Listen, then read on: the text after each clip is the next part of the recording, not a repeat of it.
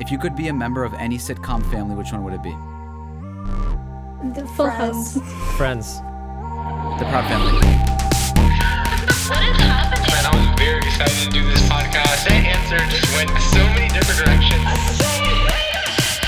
No, not get into that. Well, let's get into it.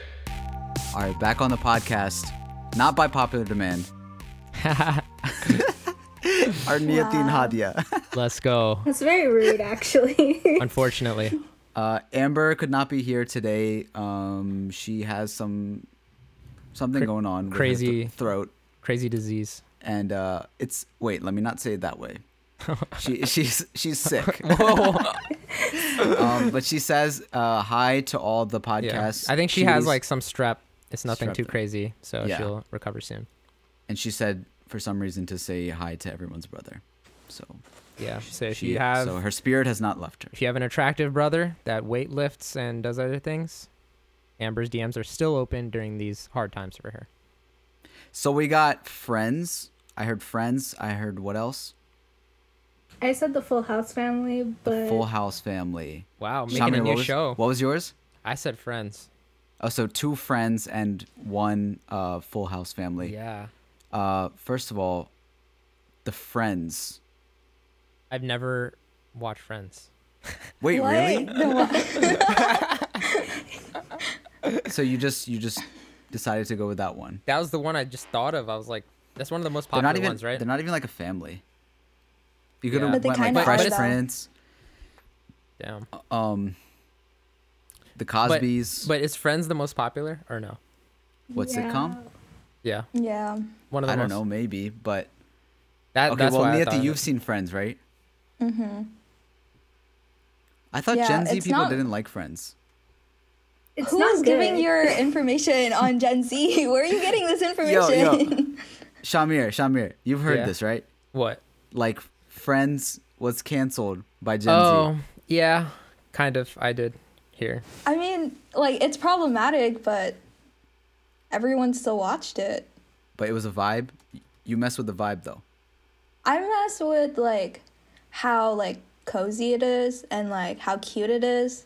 You know, everyone, like, everything just works out. And, like, everyone cares for each other so much. Like, it's so cute. That's every I want to sitcom. be... No, but I want to be a part of that friend group. Do the Okay. Disney shows count as sitcoms? I don't know what like I was just looking up like what the most popular sitcoms are, and it's like well, right now it's Schitt's Creek, and I don't even understand how that's a sitcom. Like, I guess I'm thinking of it traditionally, like where Yeah, the like it's audience one room. claps, and it's Yeah. like one studio room, all that. Okay, Full House is a great answer. Thank the you. Full House house, like, you know, when everyone would, like, whoever would be the guest and they would walk in and then they'd get this just great like applause every single time and be like, oh, like this person's here, and it felt so homey. That's a good answer. Thank you very much. My said dad you're made me proud. watch it. Made you Aw. watch it. You didn't Well, want to no, watch it. I wasn't like planning on it, right? Because I didn't know what it was, and then my dad was like, "I used to watch this all the time to learn English," and I was like, "All right, like I'll give it a shot." And that's how And you I learn really English? liked it, and that's how I learned English. Yeah, Wait, actually? no, that's not how I learned English. I was like, okay. No, he learned English like partially from watching those kinds of shows. So he was like, "It's nice." That's a good And I one. was Did you like, see okay. the what's it called when they brought it back? reboot? Yeah, the reboot. I started Full watching House? it, and then I was like, Doesn't hit the I same? don't think I like this as much. Yeah, I watched Yeah. like the first season. I was like, Don't they save need it. the twins? Like, would that have made it complete? I think No, it was would've just made like it better. it was also like with the times, but it didn't really work out that well. Like, it just felt weird. And Aunt Becky, right? She had this whole scandal thing. Yeah. Oh, that was afterwards. I said the Proud Family. Does anybody know what that is? I love the. I Never wish watched I it, but I chose know that it. answer. It was an animated one. We actually It's used to so watch good. the Proud Family. It was like, you know, there was a lot of those black sitcoms that got popular, and it was like, oh, this is different. Like, this feels different, and it was very cultural and all that, and it wasn't your standard sort of sitcom. And there was a different type of comedy and stuff. Like the Proud Family was that in animation. It was a really cool family. Penny and all her friends, and there was like these bullies.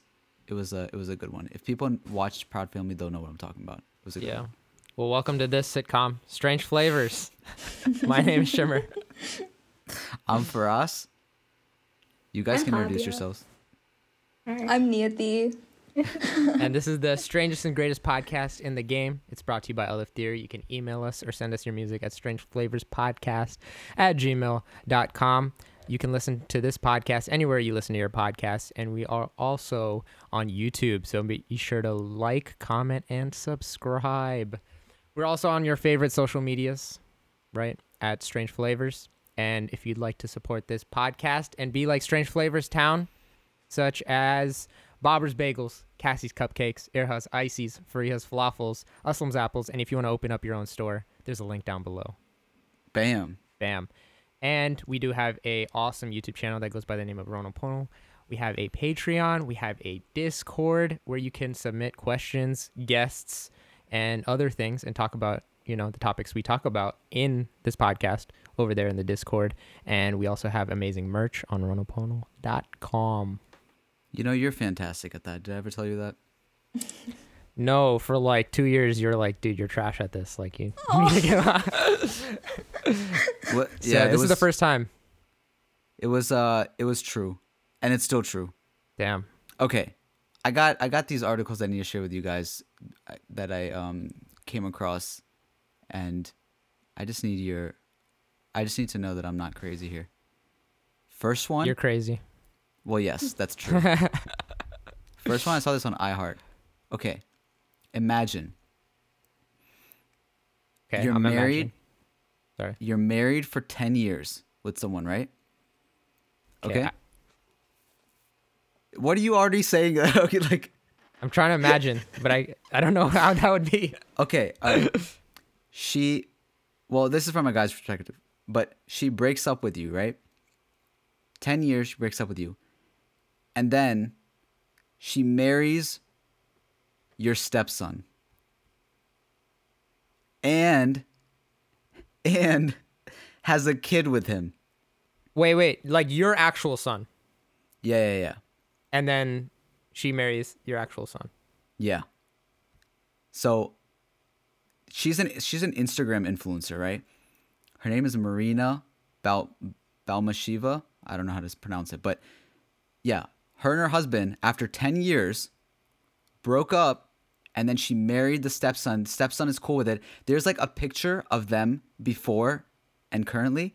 There's a picture with him when he's like a little boy. She's 22 and he's 7 years old. And now she's 35 and he's 20 years old. He was They're- groomed. the Like that's not okay. But Who's they worse, look, the son or the mother? Who's, huh? Like The who's- mother. The mother.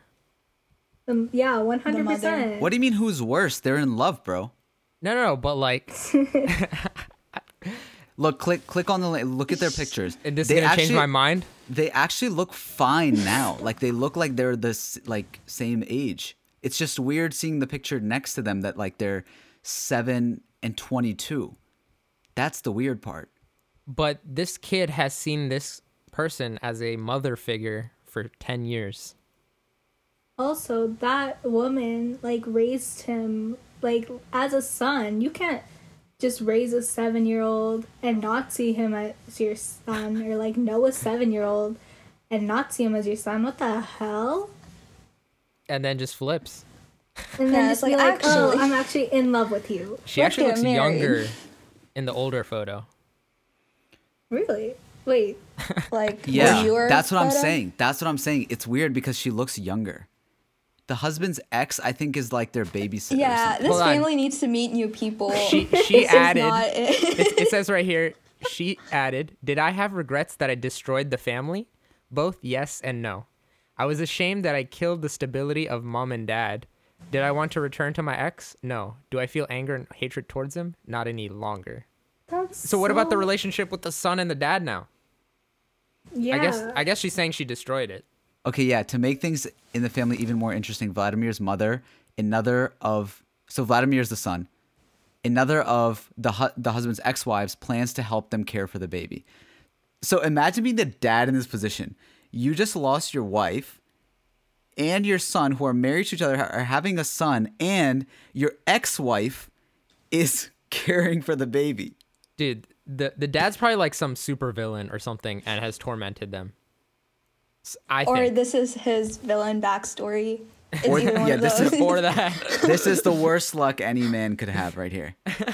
That's wild, bro. That's wild. I'm gonna follow her though.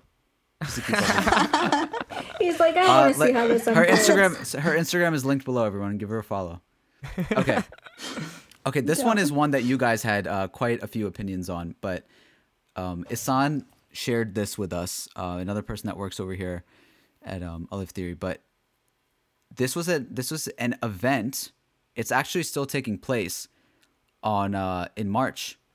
It's cinnamon and milk speed dating, so white women and brown men edition.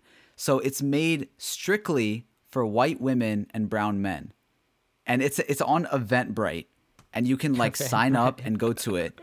And they have like other mixes, right? Like, Is it made by the white women or made by the brown person? Or we don't know. does it say who it's made by? Because it'd be funny if it's like a brown dude. Like, yo, I'm just trying to be white women. Dude, I mean, I'm just trying to find a one. I want to know. I want to know how many white women sign up for this. Because the funny thing is, the picture is not even a white woman. She's at most like Latina, but she looks like she's probably Desi. Wait, so they have other ones on here that are like, Man, I wish Like, there's Amber the- was here. She would just be like, yo, men are trash. Like, after this. well, the opposite one exists too. So brown Okay. women who want white so men. I'm looking at the picture. The guy doesn't even look dissy. This is weird.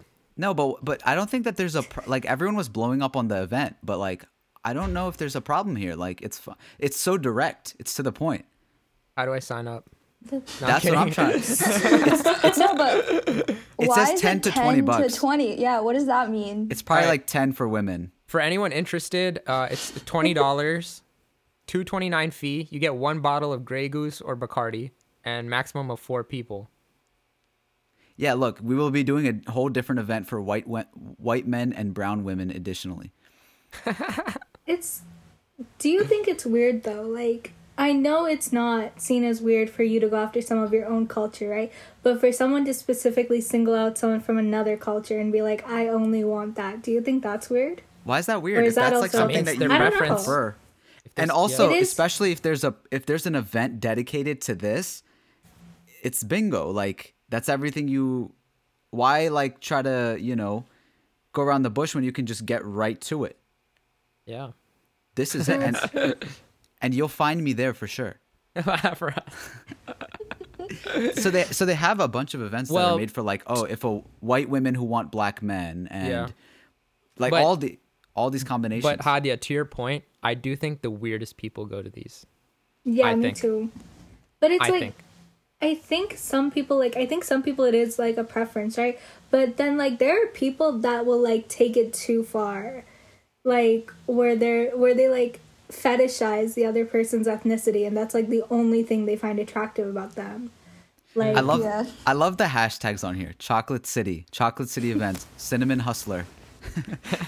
We are the Starbucks of love. Yo, what if we find the dad of the Russian? Oh, wait, he's not brown, but the Russian dad shows. he can goes- he goes to the other one, the Oh, one the with white the man. brown Yeah, the woman. white Yeah. man. And From, the- yeah.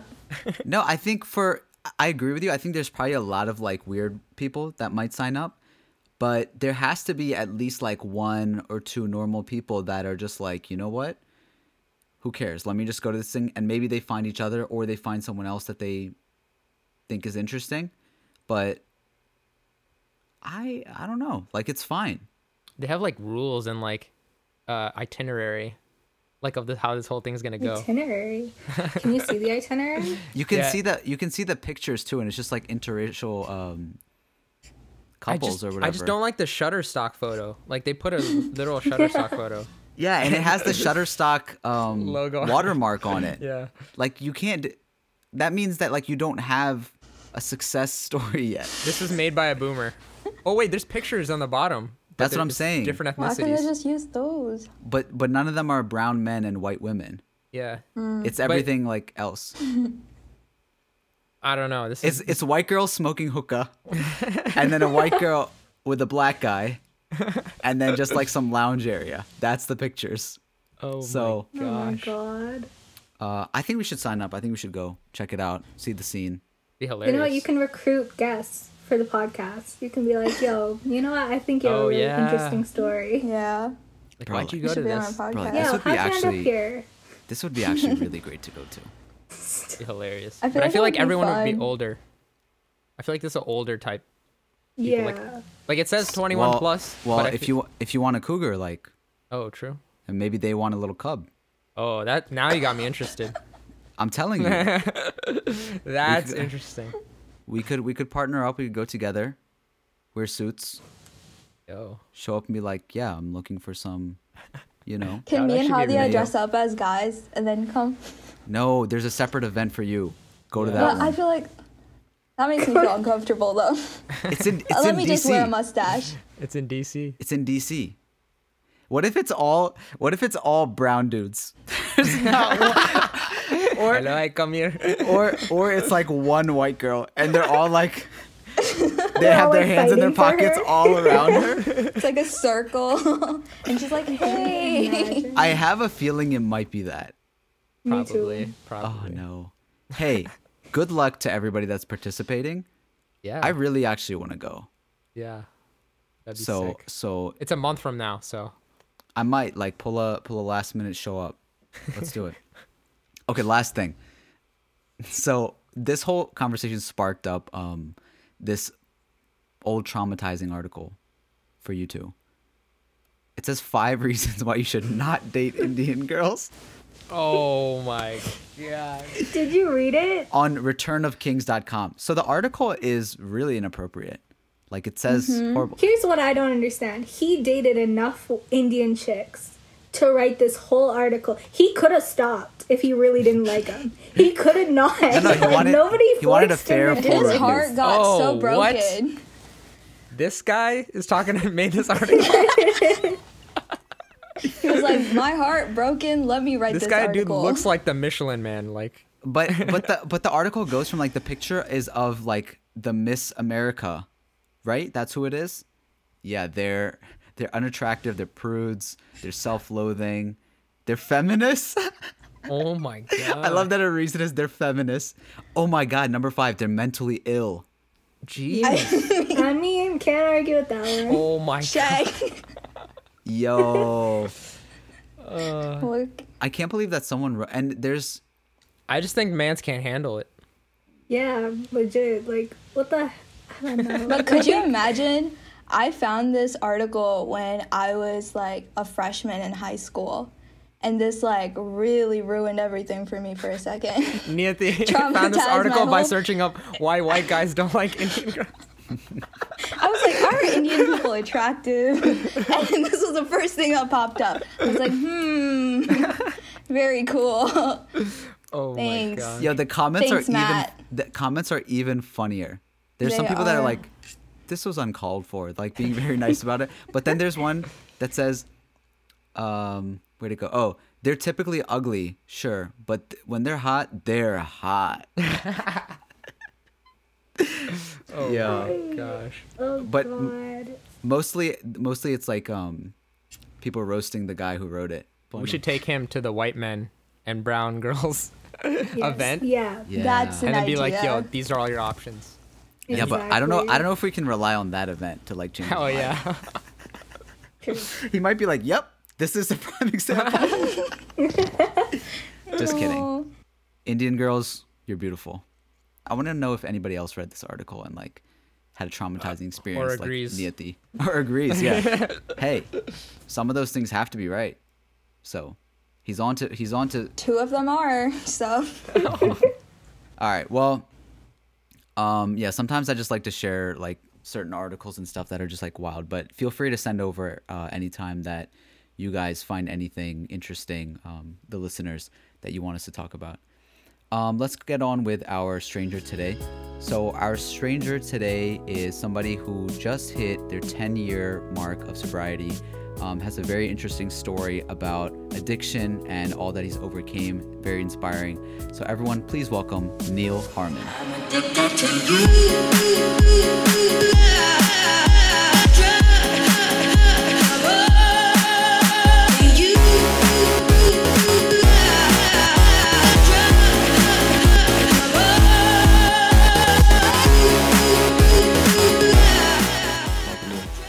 Zoom life, right? Yeah. It's nice and artsy.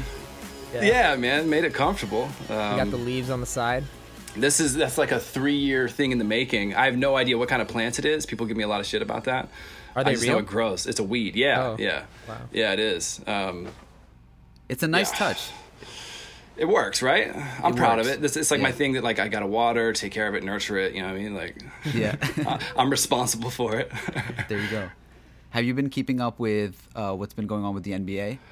I mean, yes. I mean, I tune in. I don't watch games like I once did, probably, but definitely just through Instagram, and I tune in every so often to watch a game. But yeah, man, Yeah. it's exciting. And I mean, I live in Brooklyn, so there's like a lot of just craze around the Harden trade and Kyrie You guys and KD got being here. the Nets. So, the Nets going on. Yeah. Did you see the lady yelling at LeBron?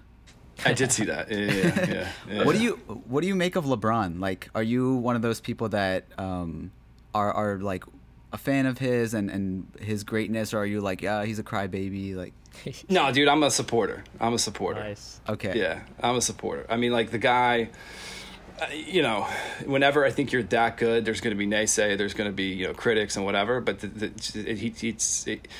I was born in 1990. So as much as MJ was like the pinnacle of basketball at that time, like I couldn't appreciate it. I couldn't really watch and like understand what was happening. But with LeBron James, like I feel like I've witnessed, as he would, Since like the I'm beginning. watching it. Yeah. There's a popular opinion going around. I think especially in the recent years, because it used to always be, those two guys pinned up against each other, MJ or LeBron, right? And it's like old generation versus new generation. A lot of people nowadays I hear are saying that they like MJ as a player, but LeBron as a human being. Do you see that? I could, for sure. I mean, the guy's a humanitarian. I think he takes like every opportunity to, the I Promise school or whatever. I mean, he like has used his platform, and I mean, there's a lot of people too that just kind of like acknowledge that this is a guy from the time, what was he, like 16, 17 years old when he was on Sports Illustrated, and The Chosen never. One. Yeah, that's right. The Chosen One has never like had bad press outside of like he complains to the refs and this that but as far as his character is concerned, I think he's a lock, man. Like he's a role model and does a lot of good with his money, and I'm here for it. Plus having to deal with like social media in general. Yeah. Like Yeah. Michael Jordan never had to, and he had all those, other issues. Imagine MJ trying to explain like all the gambling and all the different sure. controversies. On every story. For sure. I mean, that was kind of what was so insightful about the Last Dance documentary that came out. It was like the one thing, as much as the press was like surrounding everything Michael Jordan, there wasn't social media to kind of like really embellish some of that stuff, run with certain narratives, complicate stories, whatever. So I can't imagine, dude. Can't imagine. He could just like hide away if he wanted to, and that was.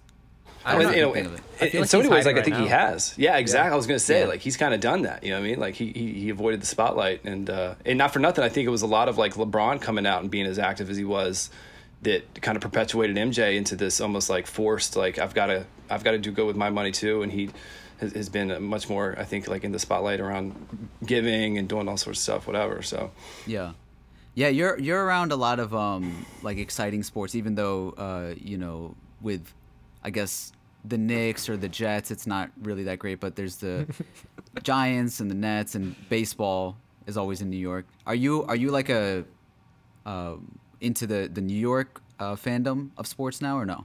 I mean, I'm a fan of. I grew up right outside of Richmond, Virginia. Yeah, so that's what I was gonna say. You don't Yeah. have any like professional teams in No. Virginia. No. I mean, like, so what we did do, I mean, the Nationals weren't a team yet. So it was cool living in Maryland, obviously, like where I met you, because I did have like an affinity to the Orioles. Because when we were in Richmond, we would go all the way to Baltimore to watch the Orioles play. Wow.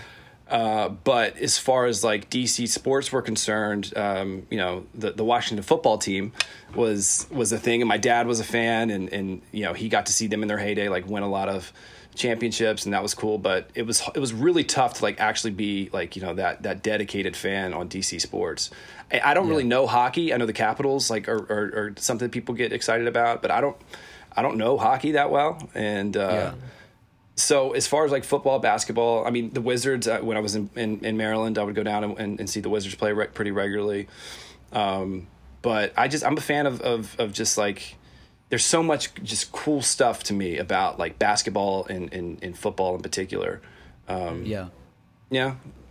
We have a lot of people that kind of go in all different types of directions around the DMV area, because there's a lot of, you know, these kind of imaginary lines that people draw with like, you know, oh, I was born here, my parents grew up liking them or whatever. So we don't have like as much.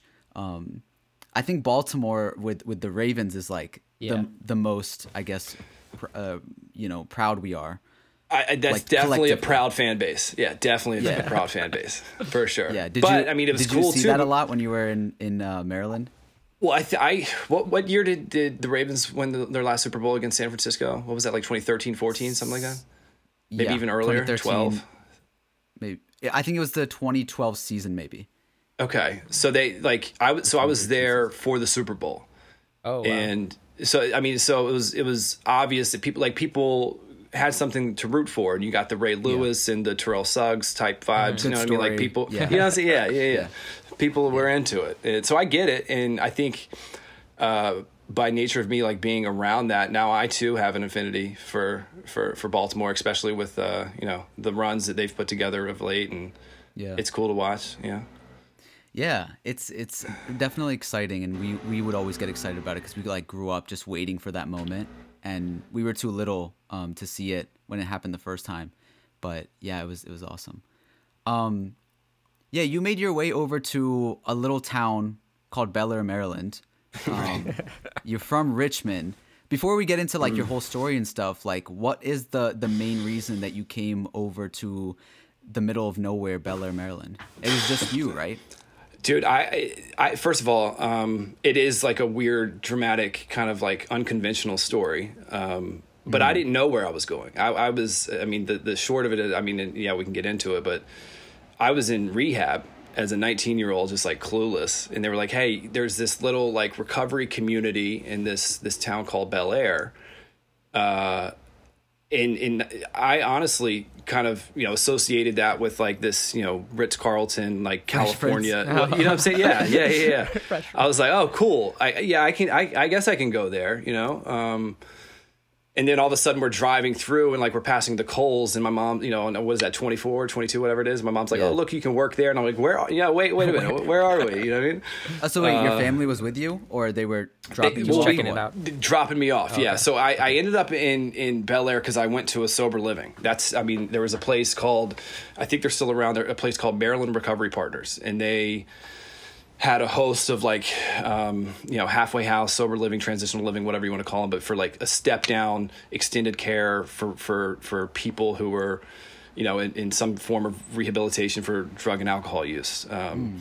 So I was this like 19-year-old lost kid that had gotten into all sorts of trouble back in Richmond. And they had made arrangements like, look, going back to Richmond is not in your best interest. We need to kind of, you know, turn a chapter, start over. We know of this vibrant young people's community where like recovery is flourishing. People are like getting and staying sober. We want to get you there. And I was kind of like at this just desperate spot to say, okay, sure, like whatever, just send me. And again, that's when my parents picked me up from the treatment center where, you know, I did a 28-day stint, and they drove me up 95, and I ended up in Bel Air. Yeah, I never know how this stuff works because I only recently I was watching Breaking Bad, and my only like knowing of how that system possibly works is like Jesse Pinkman when he's getting sent to rehab and he hates it, and it's like, you know, all these people that are either they're trying to be like, oh, like let's, you know, revive ourselves, and then there's people that are really not into it. Like, was that kind of? Go ahead, Shamir. I was gonna say, like, I feel like in those shows, a lot of the times they paint it as like very bad place, even though it's like supposed to be good for you. Is it a mixed bag, or what was it like? Yeah, dude. I mean, so that could potentially open up Pandora's box just around like a lot of what so there's the piece too where like I've had the opportunity to become like professionally involved with the treatment landscape, and I think that the kind of pop culture depiction of treatment and recovery at times can be accurate, like kind of in both veins of portraying it as like this kind of gnarly, superficial, weird, like, why are we really here? But at the same time, there is like I was 14 the first time like a court mandated me to go to this outpatient center, and that was like, I mean, it was just, you know, there was no real I mean, the people were educated, but it wasn't.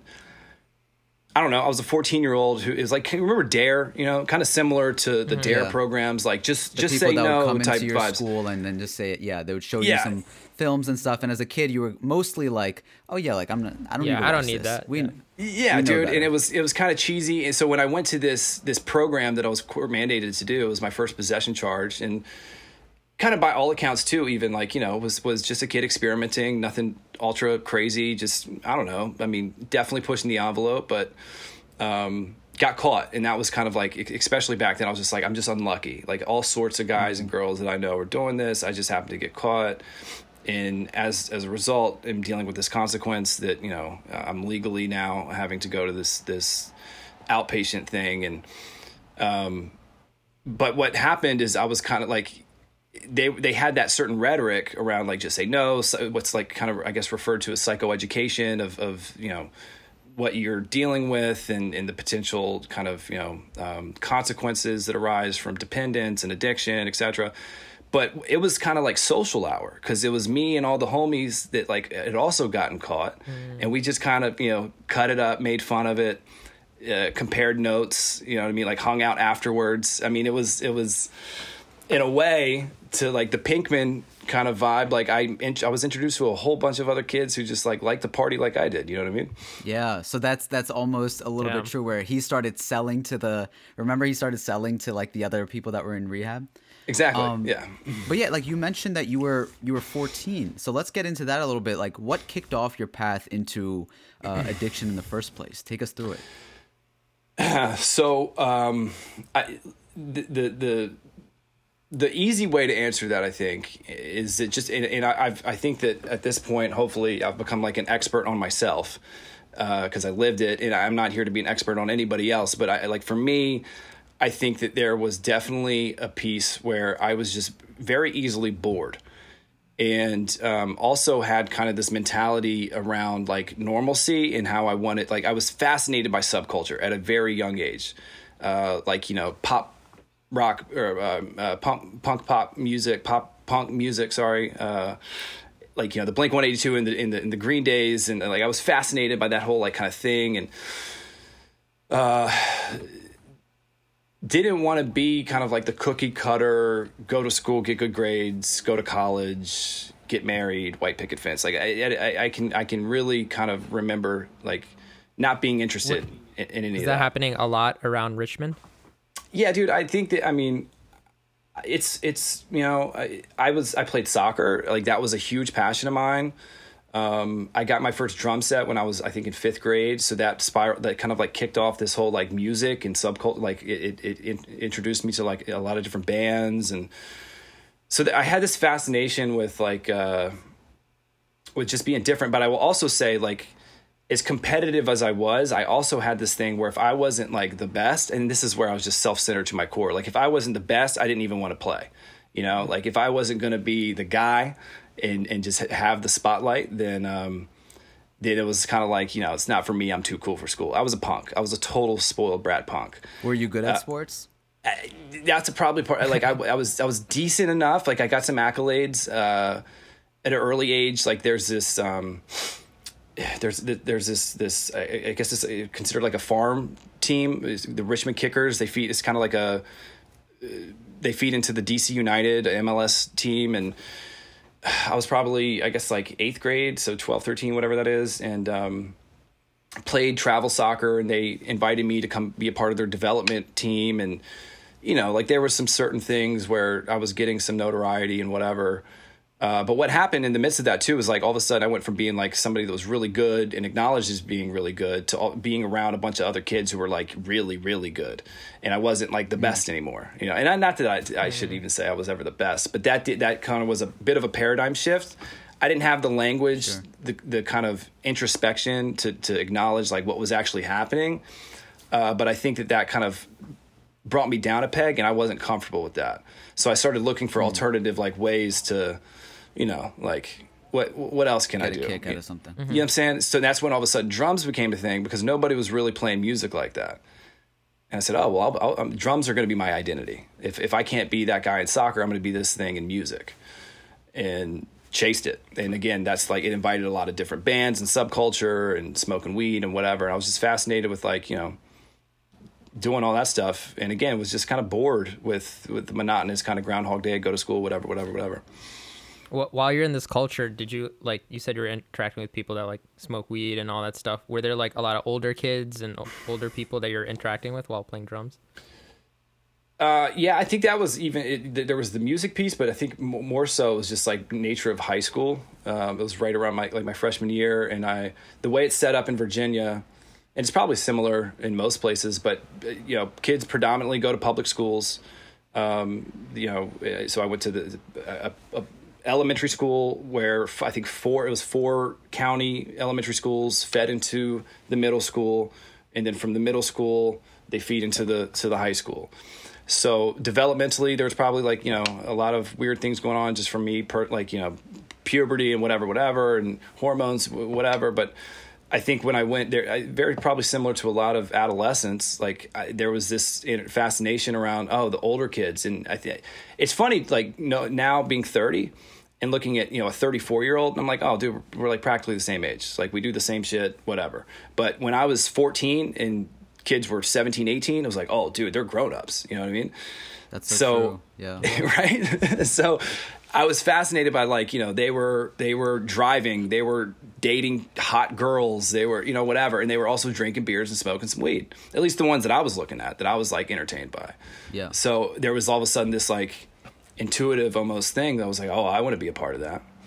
What was it? What was the thing that you tried? Do you remember the first time? Yeah, first time was, I mean, just because accessibility. Well, it's not even that. Beer. I mean, my father. You know, growing up in Virginia, and especially to a father like my father, who I love and adore. I should make sure that like I mentioned that. But we had a lot of like, I was the kid that bought pink Converses and, you know, painted my fingernails black some days in school. And my dad was like this man's man, kind of, you know, like built his own construction company. Came from nowhere, like kind of hard, you know, he's a hard dude. So we had a lot of like, you know, my masculinity was all sorts of like, I don't know. And I kind of looked at him and was like, oh, dude, you're like tough, I guess, whatever.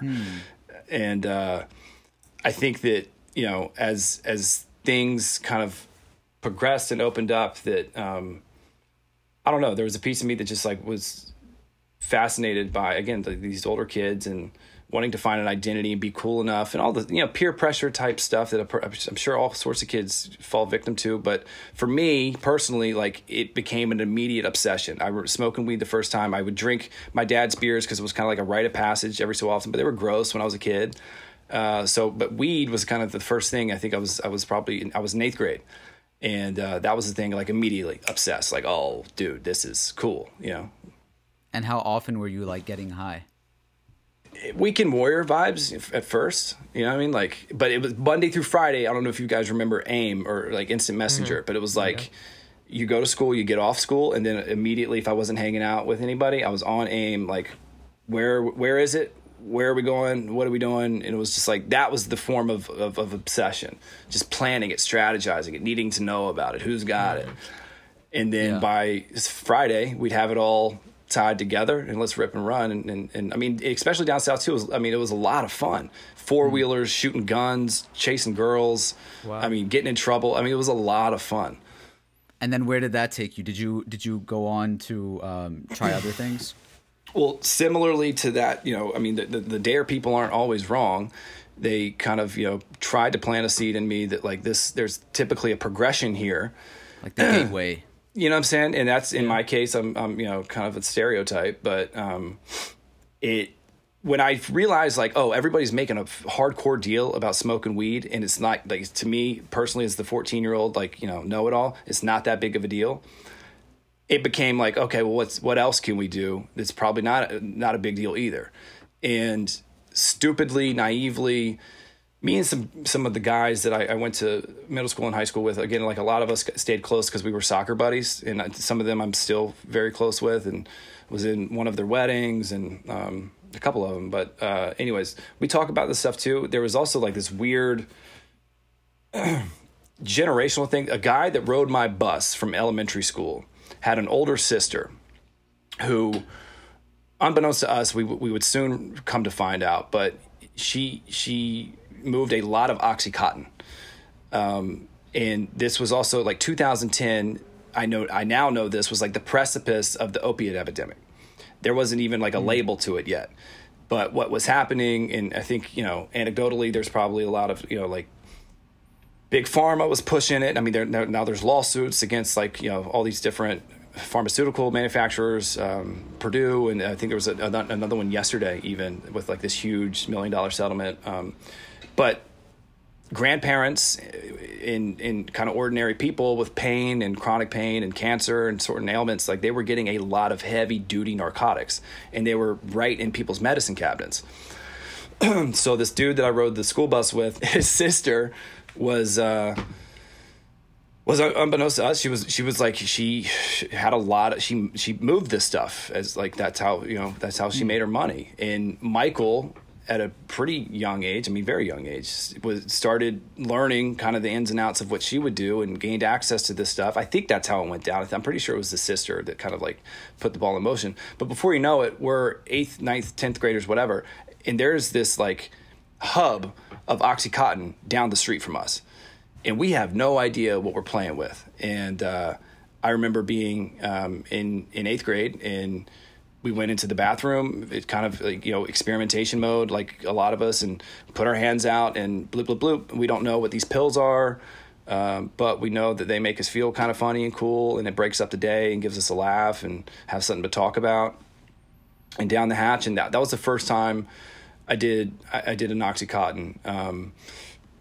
It wasn't like this like catastrophic snowball effect right away, but the wheels were spinning. I was quickly fascinated by like, you were getting like ideas of what else could this and like do. it creeps in, right? Like you can't tell like, oh, you're addicted to it, right? No, dude. Like for me, it was like it was a gradual progression in so many ways. Like I could say now, because I'm as old as I am and have been in recovery for as long as I have. 14 to 19.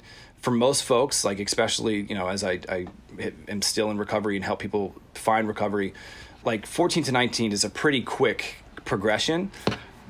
But for me, from 14 to 19, again, like talking about like crucially developmental years, it was kind of it wasn't overnight. It happened gradually. But yeah, the wheels were definitely spinning, and I was fascinated. You know what's interesting is like from my perspective, again, I was so ignorant to a lot of this because we had like, weed and alcohol, that was like a thing in high school.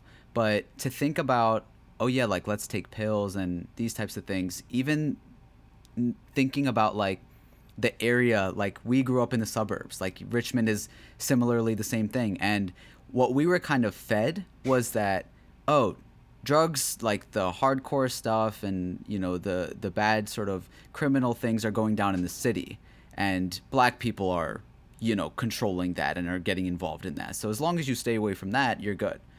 And meanwhile, I don't know if you know this, but like the county you moved into, like we were one of the number one spots for a heroin epidemic. And I knew a lot of people later on that from a young age started getting into like all those things with, opioids and all of that. And it just kind of flew over my head because of what I was fed.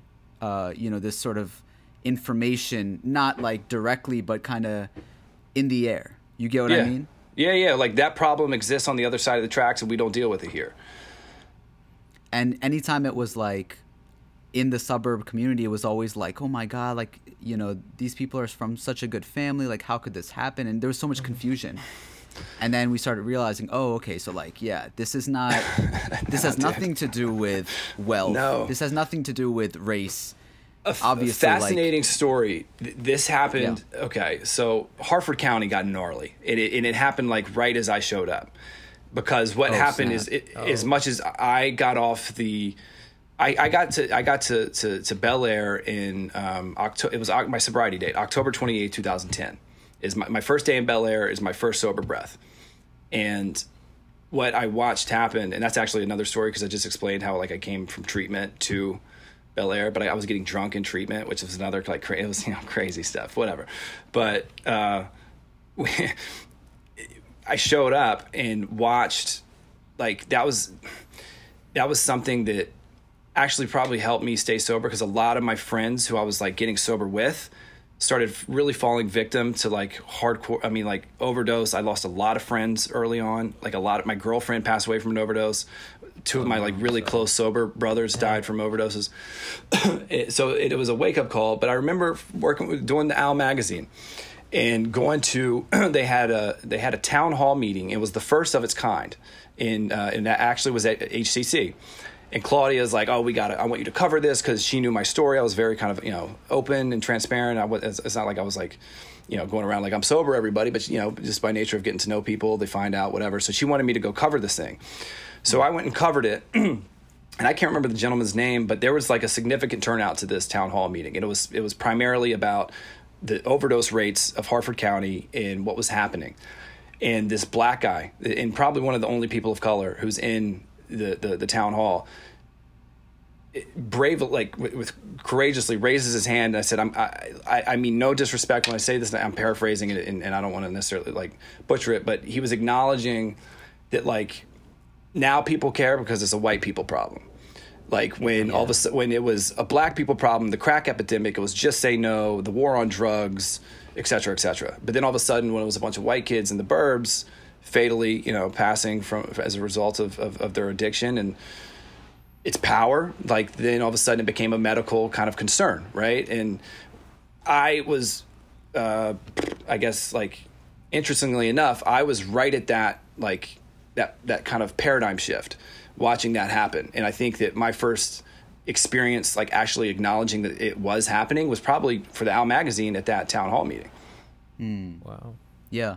Wait, so go back to after you've gone through all of that stuff when you're trying to get treatment. You said you were getting drunk in treatment. Yeah, dude. This goes to show like the progression of what eventually came to be, the inevitable reality I found myself in, is that like I lacked a mental defense to stay away from the stuff, and that stuff could have been booze, weed, pharmaceuticals, other narcotics. Like if it was in front of me, I did not possess the capacity. Like my prefrontal cortex couldn't operate.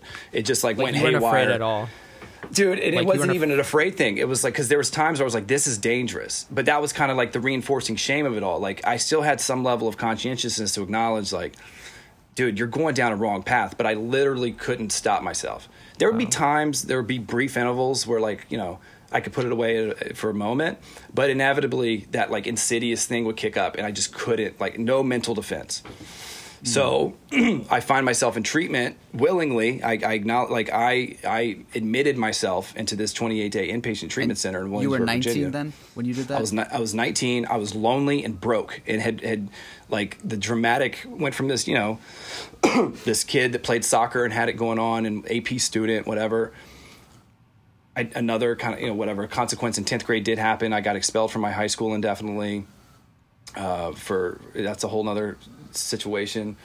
But I admit myself into this treatment center, and there's, again, like some Jesse Pinkman vibes. There's a Shell station on the other side of the fence of this treatment center. And this is before too. I mean, like, I don't know. I'm sure treatment has been good for a long time in a lot of different ways.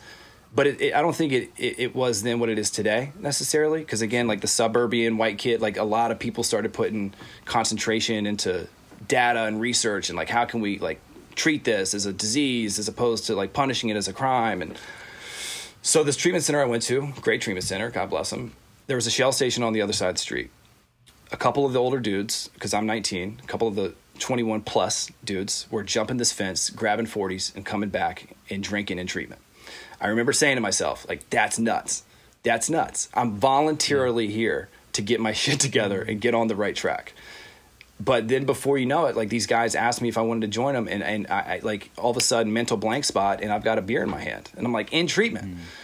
So that also for me personally was a, you know, like everything happens for a reason type, you know, situation, and it really retrospect is 2020. Like that helped increase my understanding of like this is a problem for you. And you cannot do this alone. You need to ask for help. You need to take the suggestions. I could have fought tooth and nail to go to the extended care program at Bel Air. I could have said, you know, middle fingers up, not going to do it. I'll figure it out my way, couch surf, etc. But that experience kind of like helped me understand like, oh, the depths of this. Like, dude, you got to get this under control. From 14 to 19, how is your family reacting to everything? It's important to acknowledge too. Like, I mean, you were talking about like I come from a good home. I don't, you know what I mean? Like, I don't think that addiction or drug abuse is like, you know, by any stretch, like you have to come from a broken home or like, you know, a lot of dysfunction. Like my mom traveled a lot because she was a hard worker and was a sales manager for a paper company. My dad, small blue collar, created his own construction company. My grandmother was around. We call her Nanny. She was there to help raise me because mom traveled a lot. Dad was working hard. So very much grew up with this, like, you know, this moral compass, knew right from wrong. Yes, ma'am, no, ma'am, you know, Southern hospitality type vibes. But despite all of that, I still got just like chasing fun and thinking I know what's best and suffering just from so much self-centeredness. I mean, not for nothing, like from a young age, I was like disciplinarily, like whatever, like I got into a lot of trouble. And not before drugs and alcohol were even a thing. Like I was the class clown, looking to stir the pot, making fun of the teachers. Even in elementary school, like I significantly struggled to not get in trouble. Had a bit of an angel in 4th and 5th grade, this woman, Donna Corey, who kind of took all of my craziness and helped me kind of like understand like how to utilize some of that in a productive way. And she really kind of like, you know, Neil, you can be a leader. You can use all this charisma for good. She made me, this is a funny, just I think something I haven't thought about in forever, but she made me not vote, but run for the SCA president of the elementary school. She was like, you know, you can use it, whatever. And I did, and I actually won. But because I was such like this kid that got in trouble, the principal tried to intervene and be like, I don't know if you're the best representation of this. And like my mom had to get involved, you know what I mean? Like just whatever, funny stuff now. But the writing was on the wall to an extent. And yeah, and then all of a sudden, by the time, you know, drugs and alcohol were introduced to the mix, it was just kind of like, oh, dude, now we're running. So did they ever question themselves, blame themselves, like where did we go wrong? Why is Neil this way? Yeah, dude. I mean, if we wanted to, we could get pretty dramatic. I mean, it was like mom was crying a lot. Mom was crying a whole lot. Yeah. And dad was just cold and shut down and like, kid, I can't figure you out. Did that hurt you too? Seeing that? It did, but it at that age, and it's just incompetent in a way that I was, it made me angry. Because my whole perspective, and delusionally, was look the other way and let me live. Like, I'm fine. Like, if you guys weren't as strict or didn't have these rules or et cetera, like, I'd figure it out. I'd make it. And it was just total, just egomania, adolescent, just like, you know, grandiosity. But it what that did is it created like a level of contention between me and my parents. So when mom is crying, I didn't possess the emotional capacity or empathy to understand, like, dude, you are playing a part in this. You are actually, like, not playing a part in it. You are, like, the part in this. Like, you're the one that's contributing to all of this madness. But I was so oppositional and just so, like, lost that I didn't see it that way. It all angered me.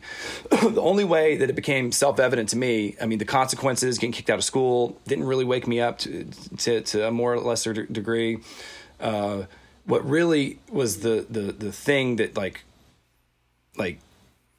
finally I woke up to was that I was alone and broke. Like, my parents had cut me off. They were decent enough and loved me and they did try to kick me out one time, and I left and couch surfed for a while. But I was at my parents' house, and just like it was so obvious to me on an intrinsic level, not an extrinsic level, on an intrinsic level. Like, dude, it's not happening. You're not, like, suicidality came into play. I was just very lost and depressed, and had no one else to blame. You know. I think when you say, you know, like, I come from a good family and all that, it's not just this case, but many cases where whenever we take a shift in something, we feel the need to say something like that because of what our communities represent. And for example, like Shamir and I, we come from, like, a South Asian community or, like, a Muslim community, and we have these super high standards. I think a lot of immigrants in general would have this super high standard of, our communities don't do this stuff. And then as we're growing up, you know, we're like the generations start coming in and shifting. You start seeing a lot of kids in our communities going towards these things. And then everyone asks, oh, what happened at home? What was, you know, it must be something that the parents didn't teach or something like that. But as you said, it's just about, like, the crowd that sometimes you're around, the boredom, things like that. And for you, you know, from a young age, it seems like, you were that kid that kind of needed that teacher to be there a while, that kind of, you know, put you in that position. And I can actually relate to that because I was a huge troublemaker when I was little. I used to get in trouble all the time, and I was the one sibling out of my other, you know, two, that my parents were always like, you know, why can't you just, like, stay in school, behave, like, you know, not get detention, get straight A's, things like that. But we don't all click the same. And sometimes we go towards different vices. For me, I was very blessed and lucky that I found something early on, which was, like, creativity and trying to explore that. Not everybody gets that same opportunity. So when you show up and this is why I wanted you on the show, is because when I met you for the first time, we were working on this magazine together. I was the art director there, and there was a lot of really fun and unique people. And of course, Claudia, the advisor, who's been on this show before, was so enthusiastic and, you know, really just empowered people.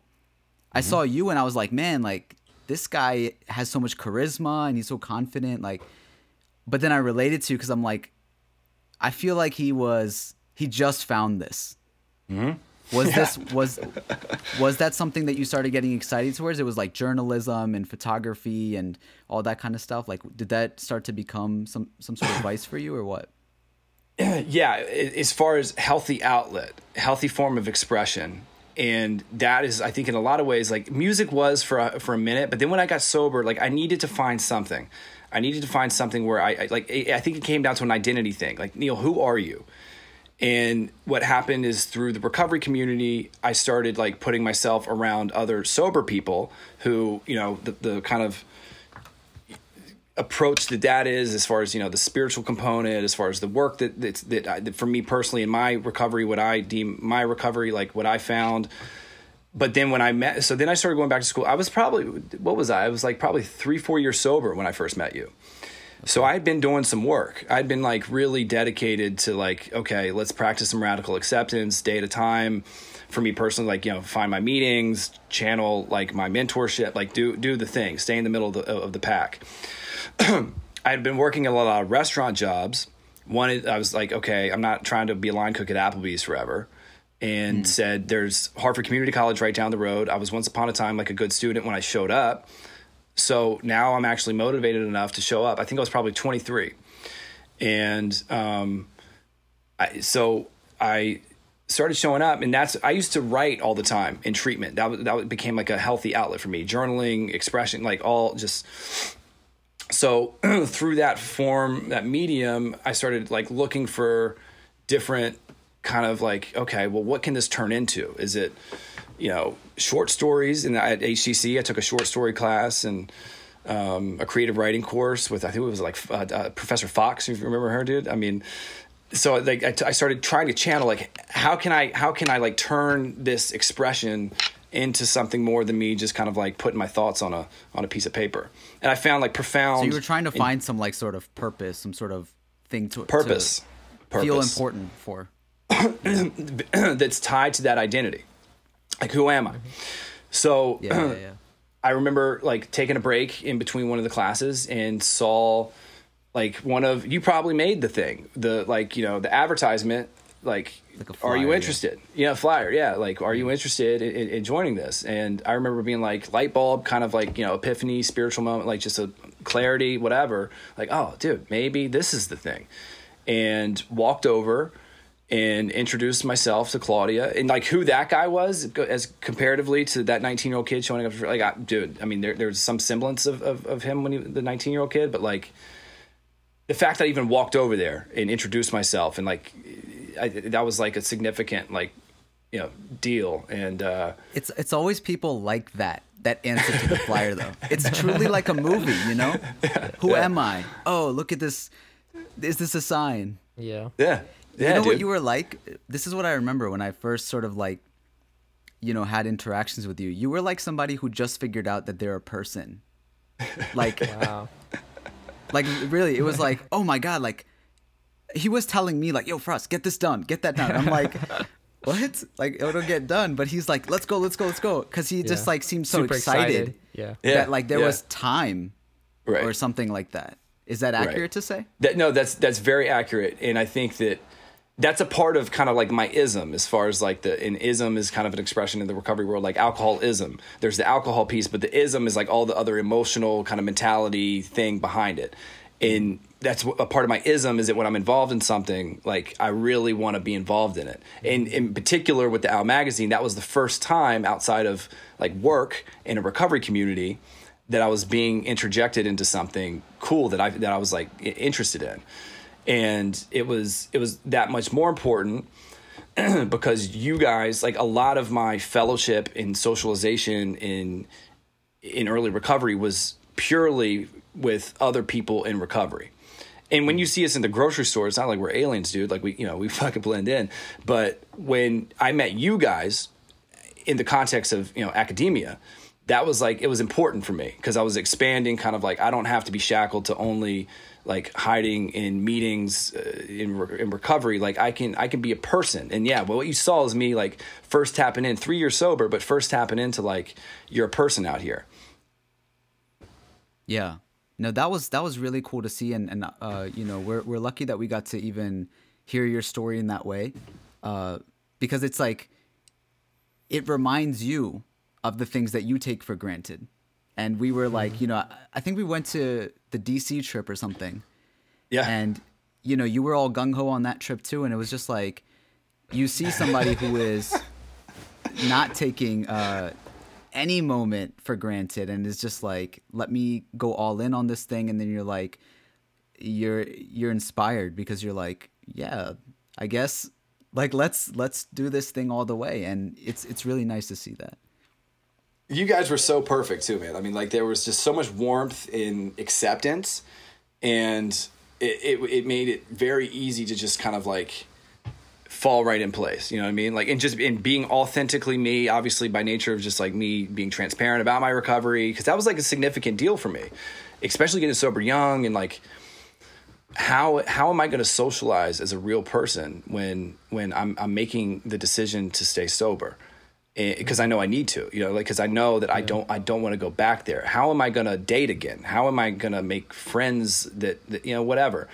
And you guys were kind of the first exposure and beautifully, and again, just kind of like otter God type stuff. Like you were one of the first group of people to be like, dude, you can be yourself, and we don't really care. You're not that important. You know what I mean? Like, And just were you like afraid at first?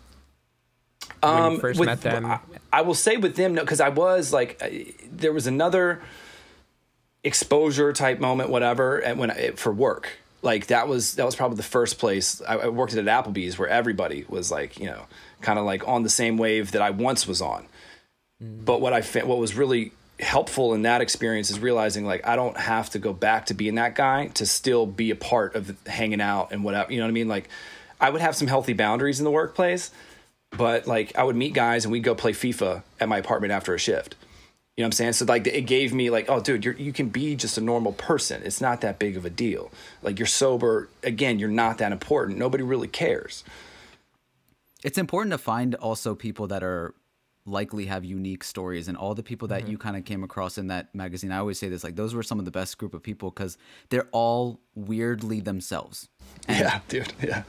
And it's fine. Like you realize that, oh, like they are comfortable in being this unique individual, and you don't really get to meet that many weird people at the same time because usually everyone, it seems like, is the same and they're right. you know, cookie cutter, and you got to try to fit in that way, but they celebrate your uniqueness and your difference, and that's super important. Yeah, I don't know if there's like a correct answer or anything, but like, do you think that's important for anyone going through recovery to find like a weird group of people and how they would go about doing that? I think I would frame it from the perspective is important that you find it. So that, and this is what ultimately, I mean, I think what we're talking about here is community, and community has been my saving grace since day one. I mean, the reason that I even entertained the idea of staying sober is because I was introduced to this community that made it look attractive.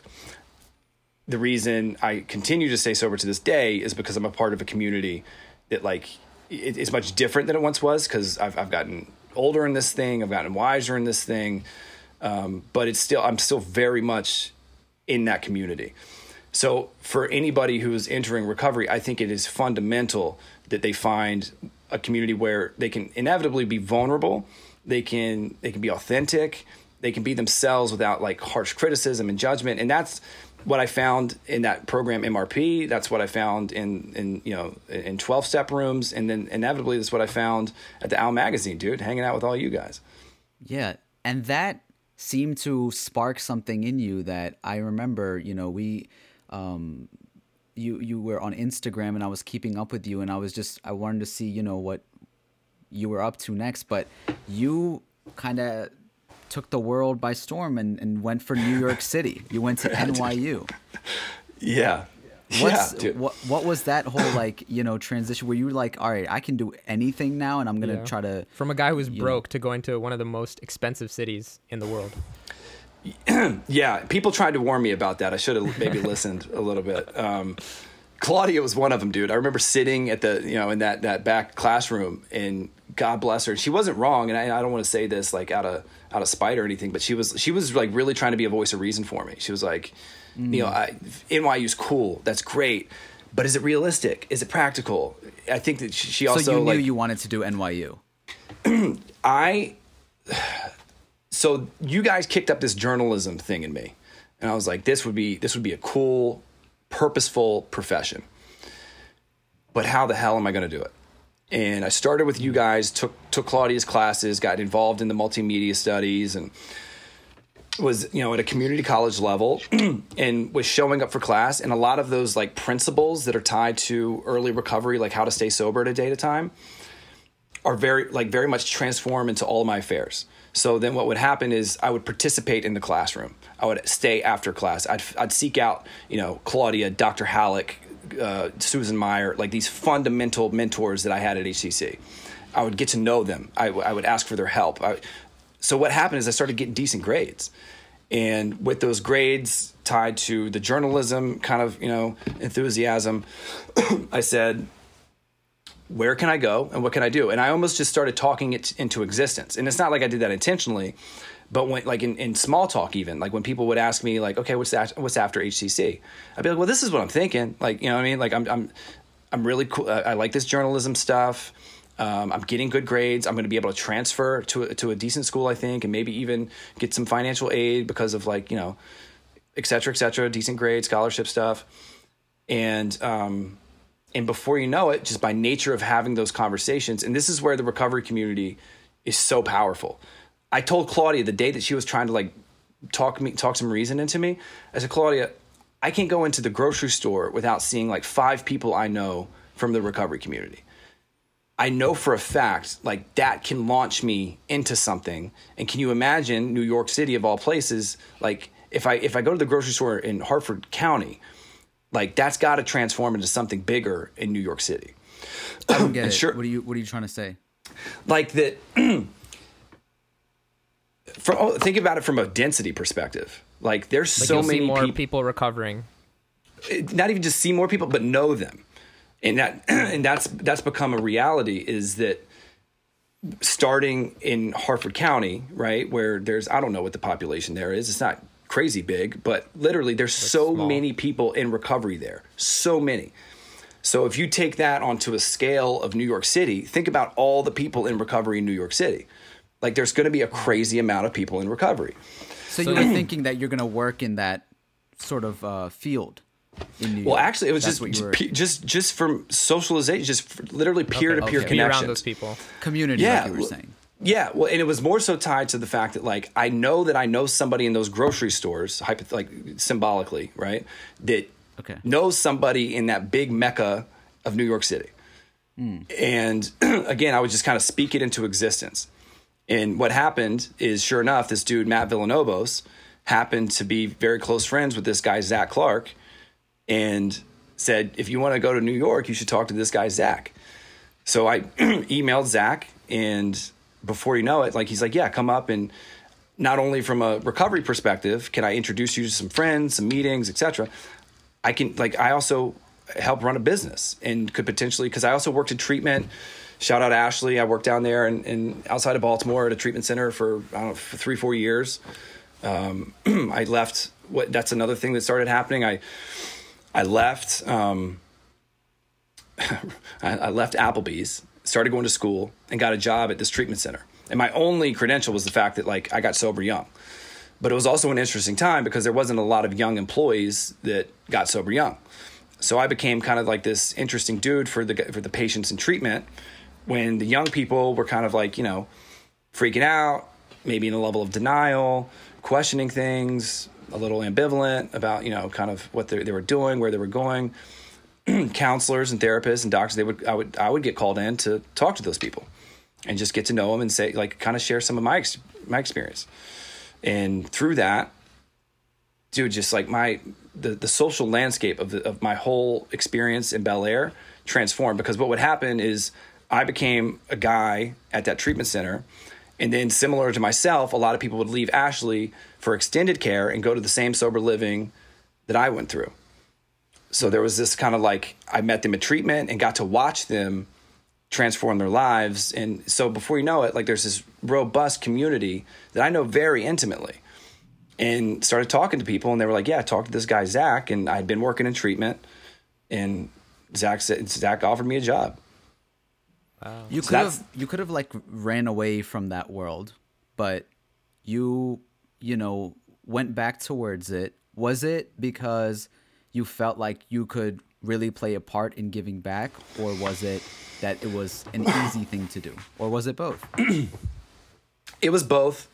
So I moved to New York still very much like interested in the journalism stuff, but it was kind of like this duality, because I was in love with helping people.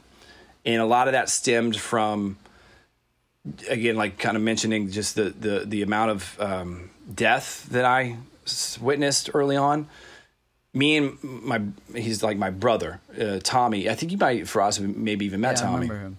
Yeah, so me and Tommy, me and Tommy got sober. We were the only two 19-year-olds in this when we got sober together. He's my day one. Like literally, I think I was at MRP for a week before he showed up, and we just stuck together like glue, because we were like, dude, what are you doing? I was like, dude, I don't know. What are you doing? You know what I mean? Like we're both kind of lost kids out here. And that's kind of where the community started in a way. And we just allowed ourselves to build and build and build. And it got to a point where we just, I don't know. I mean, we got so it's not like I made the conscious decision to do it. But when we started, like Jamie, God bless her soul, she passed away. She was my girlfriend of a year. Ryan Morton, Dustin. There's a long list, and it's pretty tragic stuff. But me and Tommy witnessed a lot of death, and unintentionally, what we decided to do is start helping people. It's not like we ever sat down and said, "Hey, man, we need to put our capes on and get out there and help people." Well, it's also something that you know, so that helps. For sure. Again, like going back, like I was an expert in my story, right? And I knew that there was a lot of other people who had very similar stories to mine. But the difference was I was a little bit further down the road because I had gone to treatment. I had stayed sober since, that program after treatment. I was living amongst the living, going to school, meeting people like you. So all of a sudden I had like this hope to my story. People would enter treatment and I could go back and report like, hey guys, like, I don't want to say I figured it out, but my life is good today as a result of some stuff. To relate to. Right. And as a result of that, me and Tommy got to help a lot of people. Again, simultaneously, one of the weird kind of like culture things that's happening is that opiate epidemic. So a lot of young people for the first time really ever start entering treatment at a rapid rate. And me and Tommy, who are a little bit ahead of the curve, just by pure circumstance, happened to be, there to say, we're here to help.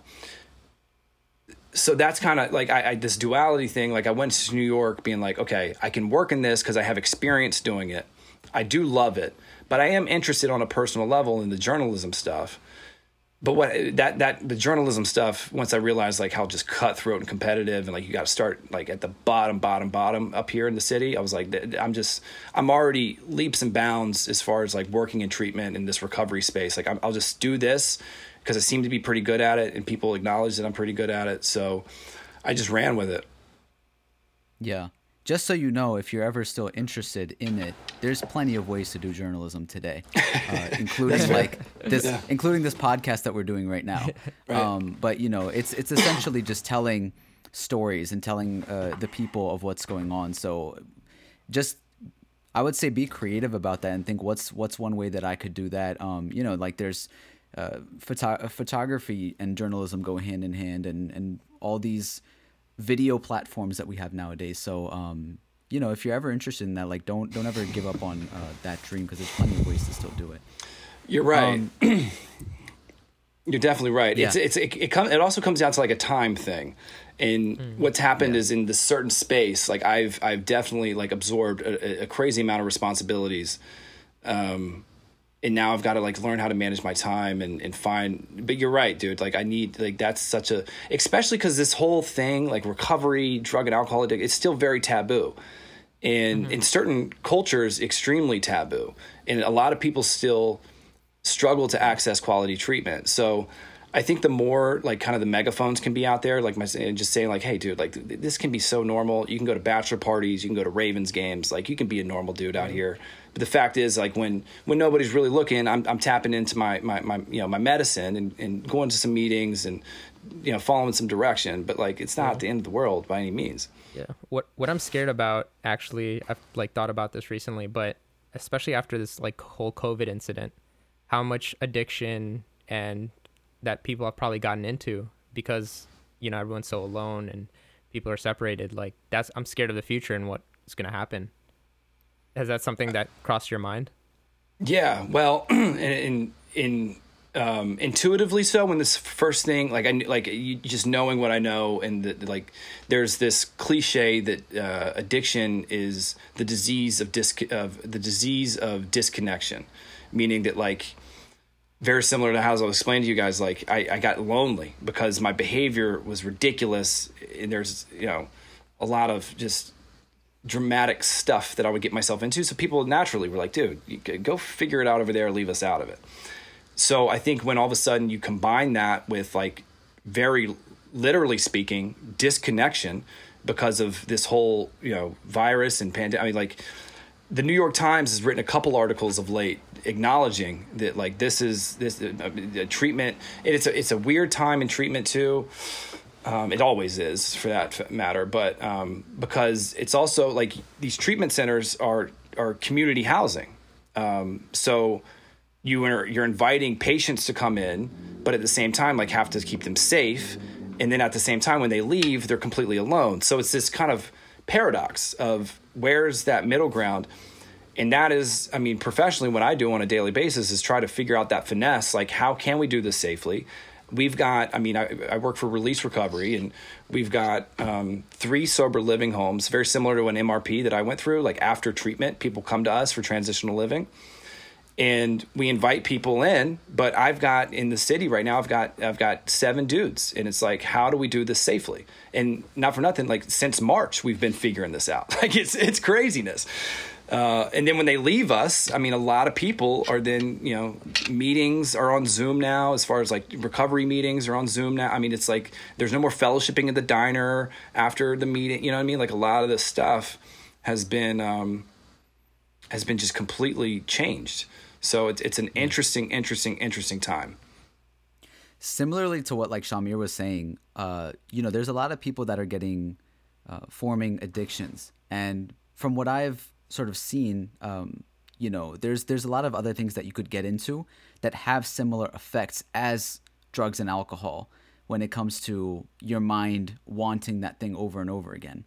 You know, one of those things people have been comparing is something like social media, but there's so much access to different things online, whether it be, you know, all the likes that we want, you know, all the follows. It could be pornography, whatever it may be. But through your experience of everything that you've picked up, like, you know, anybody who is currently listening and going through some form of addiction themselves, what's kind of like the first steps and you know, what's the light at the end of the tunnel that helped you get there towards recovery? Well, I think inevitably it came down, like, literally the first step was just the ability to finally ask for help. Like, the ability to finally identify, acknowledge, like, this isn't sustainable. I can't do this alone. There's support out there, but I have to be humble enough to actually accept that help. Yeah, dude. Yeah. Especially when, very similar to how I was explaining, like, you know, early in middle school, the high school days, like, a lot of people were still doing what I was doing, but seemingly like with another level of grace and, you know, carefreeness, and they didn't necessarily succumb to the depths of like depression that I found myself in. They could still work jobs. They could still kind of function to a certain degree. Some of those people, like there's a handful of guys that I ran with, like, meaning that I used to like do a lot of pretty hardcore drugs with. They continued to do them after I got sober. And one day they just made the decision, like, I'm done. And they were done, and now have families and kids and like own their own homes and what, you know what I mean? Like, that just wasn't my story. I had, and again, like, to answer your question, like, I had to first acknowledge that, like, this affects me uniquely because, and I know it in my soul. Like, I don't possess the capacity to do this anymore, and I got to ask for help. So that's where it all started. And, you know, God bless Mama Bear, called Mom, like, hey, I know we've been through this, but we gotta rock and roll, and we gotta do it pretty quickly because I will change my mind. Yeah. So, what are you currently working on right now? What do you see as, you know, your future with your hopes and goals going forward? Well, I think, I mean, to like even going back to looking at, like, I mean, stuff that you guys have done, like how to create a space for you guys. I mean, I was getting more in tune with kind of what you've been doing lately. And it's just like, there's so much room to just like be a voice, right? And just to be like a sense of belonging. And I think that's what I've always appreciated about you, particularly for us. Like, you're so community oriented. You're so like arms wide open. Like, how can we do this for people and the value of we.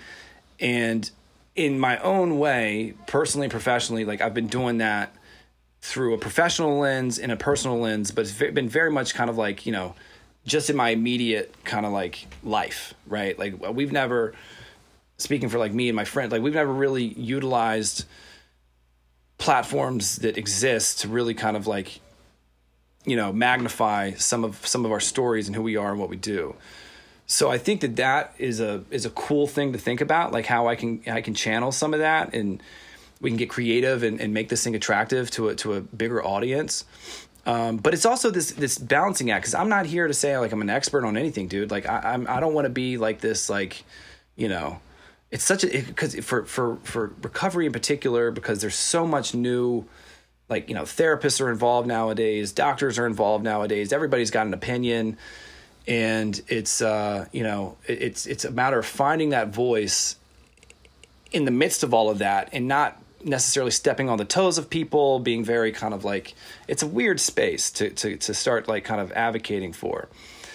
But inevitably, I think that, you know, as far as the future is concerned, I definitely like release is such a beautiful thing. These two guys, the guy Zach that I was talking about, I still work for him. He's become very much like a big brother, very close friend, mentor.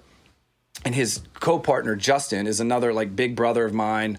They're a little bit older than me, but totally took me under their wing. And we've just been kind of in our own like immediate area, been creating in our like, you know, these sober living homes and recovery coaching, and like, how can we meet people and get in front of people and hopefully just kind of like listen to them and learn who they are, and not be so kind of like ultra clinical, ultra therapeutic, but just like kind of be a dude that shows up with some tattoos and a Yankee hat with some Jordans on and be like, yeah, what up, dude? Like, who are you? Well, you know, what are you into? I think you're the perfect person for that reason.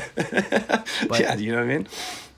You know, also it's that you are contributing in some way. Like, I know you have with Release Recovery, you were raising some money for something. Do you want to explain what that is real quick so we can link it in the bio as well? For sure. So y'all probably get a kick out of this. So 2020 was nuts for everybody, obviously, right? Yeah. So what also happened in the midst of that, and I've mentioned Zach a couple times, but Zach's sister anonymously submitted this video application, whatever the hell it is, for him to be a part of The Bachelorette. And no way. I swear to God. So this is so crazy that this happened. So long story short, like, he goes, he does it, he wins. Zach just won The Bachelorette. He's like, really? I mean, wow. I swear to God. Yeah, I swear. This Wait, happens. so people know who this is? Yeah. Oh yeah, dude. Yeah. People know who he is. And, I mean, dude, he went from like, you know, 600 followers to, you know, 600,000 followers. I mean, it's insane. So we've all of a sudden got this new audience, and we've got like, so we've created a foundation because we're trying to, you know, we're not here to exploit anything, but we do like all of a sudden see an opportunity. Of and course. it's, you know what I'm saying? So like, how can we use this opportunity for good?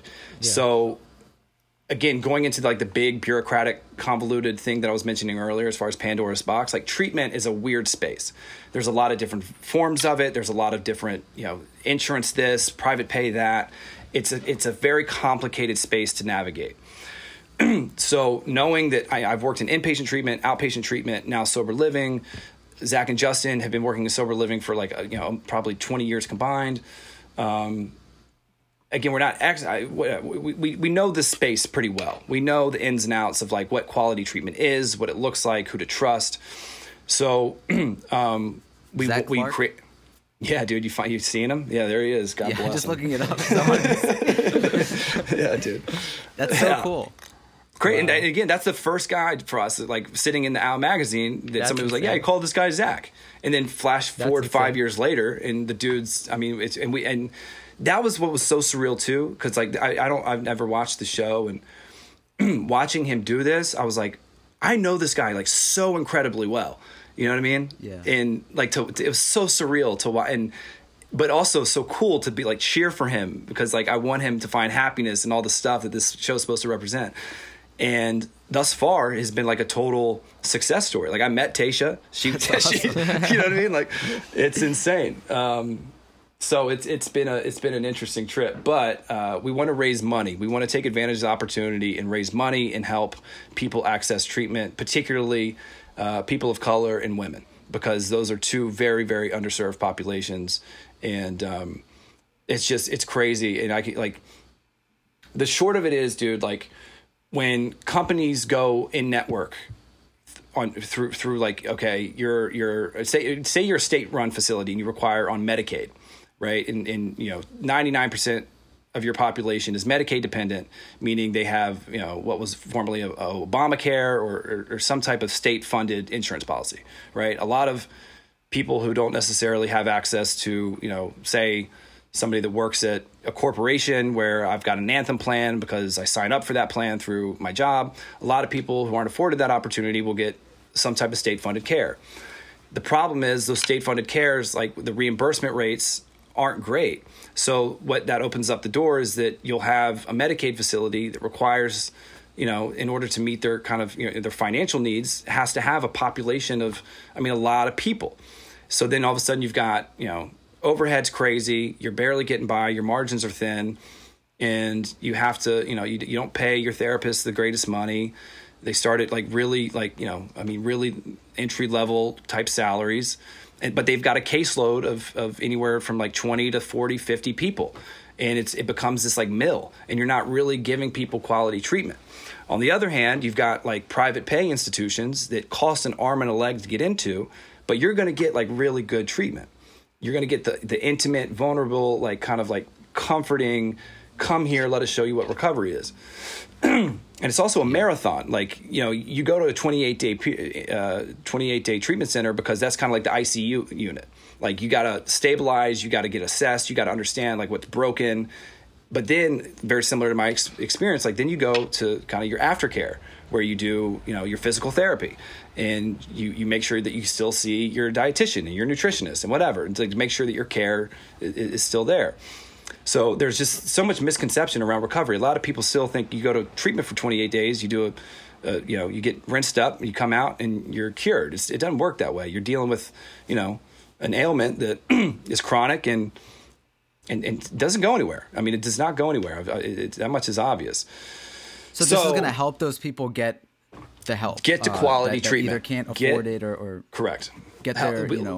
We want to help you get quality treatment. And again, so many people can't access quality treatment because it costs so much damn money. So the intention is, if we can raise enough of it, and we've got a ways to go, and none of us really know how to fundraise, so we're learning. But all the while, how can we raise funds? So we started this T-shirt drive. It actually, by the time this airs, it'll be past. I'm sure that the T-shirts may still be for sale. But we did a T-shirt drive where, where you buy a T-shirt and all the proceeds. 2 hours left on it currently. Yeah, right. So it's in tonight, but it's been up for a few weeks, and we've raised, given the fact that we've never done this and don't know what we're doing, we've raised some money, which is amazing. So all those proceeds, I think it's up to maybe $50,000 last time I looked. Wait, so if people still want to buy the T-shirt and help out, can they still do that after? Yeah, it ends? So when this airs, yeah, for sure. So okay. There will still the foundation is not going to go anywhere, and people can still access it and donate, and those shirts will still probably have plenty of them. Because the shirt's really nice. So go look at the shirt. I'm gonna get one because I like the shirt. It's a nice design. So hell yeah, thanks, dude. Hell yeah, good stuff. Yes, so that's been an interesting thing. We Zach and Justin started this whole endeavor in Westchester County, which is right north of New York City. It's about 45 minutes north of the city. There's a 17-bed sober living up there. It's structured. It's amazing. It's beautiful. It's comfortable, etc. In early 2020, they brought me in to help build, run, facilitate a New York City property. So I came in and started working with them in 2019, got really kind of involved, and then we started building out this program. And literally right when we got it up and running, within weeks, we had to figure out what to do because of COVID. And it's just been crazy, man. It's just been so crazy. And you guys, I'm sure, heard the reports and saw it, but New York was a very, very weird place for a long time. Yeah. No, that's and living in your apartment, I'm sure it's difficult at times. New York is supposed to be the place where everybody's just interacting constantly and all of that. So I'm sure that was difficult. Yeah, it's been weird, but this one of the kind of silver linings is, again, that community that I've been blessed to. I had to come up here and do it all over again to a certain degree. I had to do everything that I did when I first got to Bel Air, as far as asking for help, meeting people, getting awkward, uncomfortable, whatever. But have done that, and it's that's kind of the silver linings. As much as your average Joe is very much in a different world. Yes, I'm in a different world, but I still have so much access to this community we figured it out, man. We're a resilient lot that just figure it out. Yeah. No, your story one is incredible. I'm proud of you. We forgot to mention that you just hit your 10-year mark. Congratulations. Of being sober Thank you, just guys. last year. So yeah, congratulations. And you're doing great stuff. And I love your whole, your perspective on it. And openness. And openness. Yeah, I think it's super important. So thank you for sharing all of that and being you. Yeah, thank you guys for being you and providing the opportunity. And I don't know, man. I think that I just I don't know what the end game is necessarily. You know what I mean? Like I just know that there's a lot of people still out there who are lost and don't really know what the hell is up. And if there's any chance that some story, like some experience that I've gone through is people can connect with and provides them some hope, then that's amazing. You know what I mean? For sure. Where can people, if they want to reach out, ask questions, or get more information, are you doing stuff through social media, or like, is there anything you want to shout out that we can link below? Yeah, I think feel free to link me. Okay. It's at Neil Patrick Harmon, HARMAN NEIL. Also, really at Release Recovery, at Release Recovery Foundation. I think that those three things, and hopefully hopefully we can help some people, dude. I don't know. That's perfect. All right, so there's one last very important question. Our show is called Strange Flavors, and we ask all our guests this at the end of every episode. So, Shamir, you want to take that away? If you could describe yourself in any flavor, what would it be and why? What a question. What a question. I'm sure y'all hear all sorts of crazy stuff. Yeah, right? Like, shot clock's on. I guess just like the easy... Don't go the easy. Go with you. Well, that's the thing, right? Because I think I'm just going to choose something and then have to make it make sense. Right? That's the best part. That's the creativity. Right. So my instinct says to go with mint chocolate chip. Okay. Ooh. And say, because like some people like really love it, and some people just like don't really. You know what I mean? Like it's just not for them. And personally, for me, like I tend to really like mint chocolate chip. Does that make sense? Does that work? We've gotten mint chocolate chip. Mint chocolate chip was actually my flavor as well, but nobody said that reason yet. So okay, that was. I've noticed that with people though. Like when I get ice cream, like I get typically pretty excited. Like, oh, this mint chocolate chip. Like, I'm gonna try that out. The new spot, whatever. And some people like have like really interesting reactions to like, oh no, I would never. You know we love it here. I love it. Okay, Shamir and I both love it, so we always we're used to that reaction. So it's fine. Right. Okay, cool. You're loved here. No, Neil, thank you again so much for being here. We appreciate you. And yeah, for anybody listening, I hope this was super beneficial, and go help out, go buy some shirts, and support Neil and everything that he's doing. Thank you so much, guys. Keep doing what you're doing. Thank you for listening to another episode of Strange Flavors. It's been another week. Another flavor. A little less stranger. We'll talk to you next time.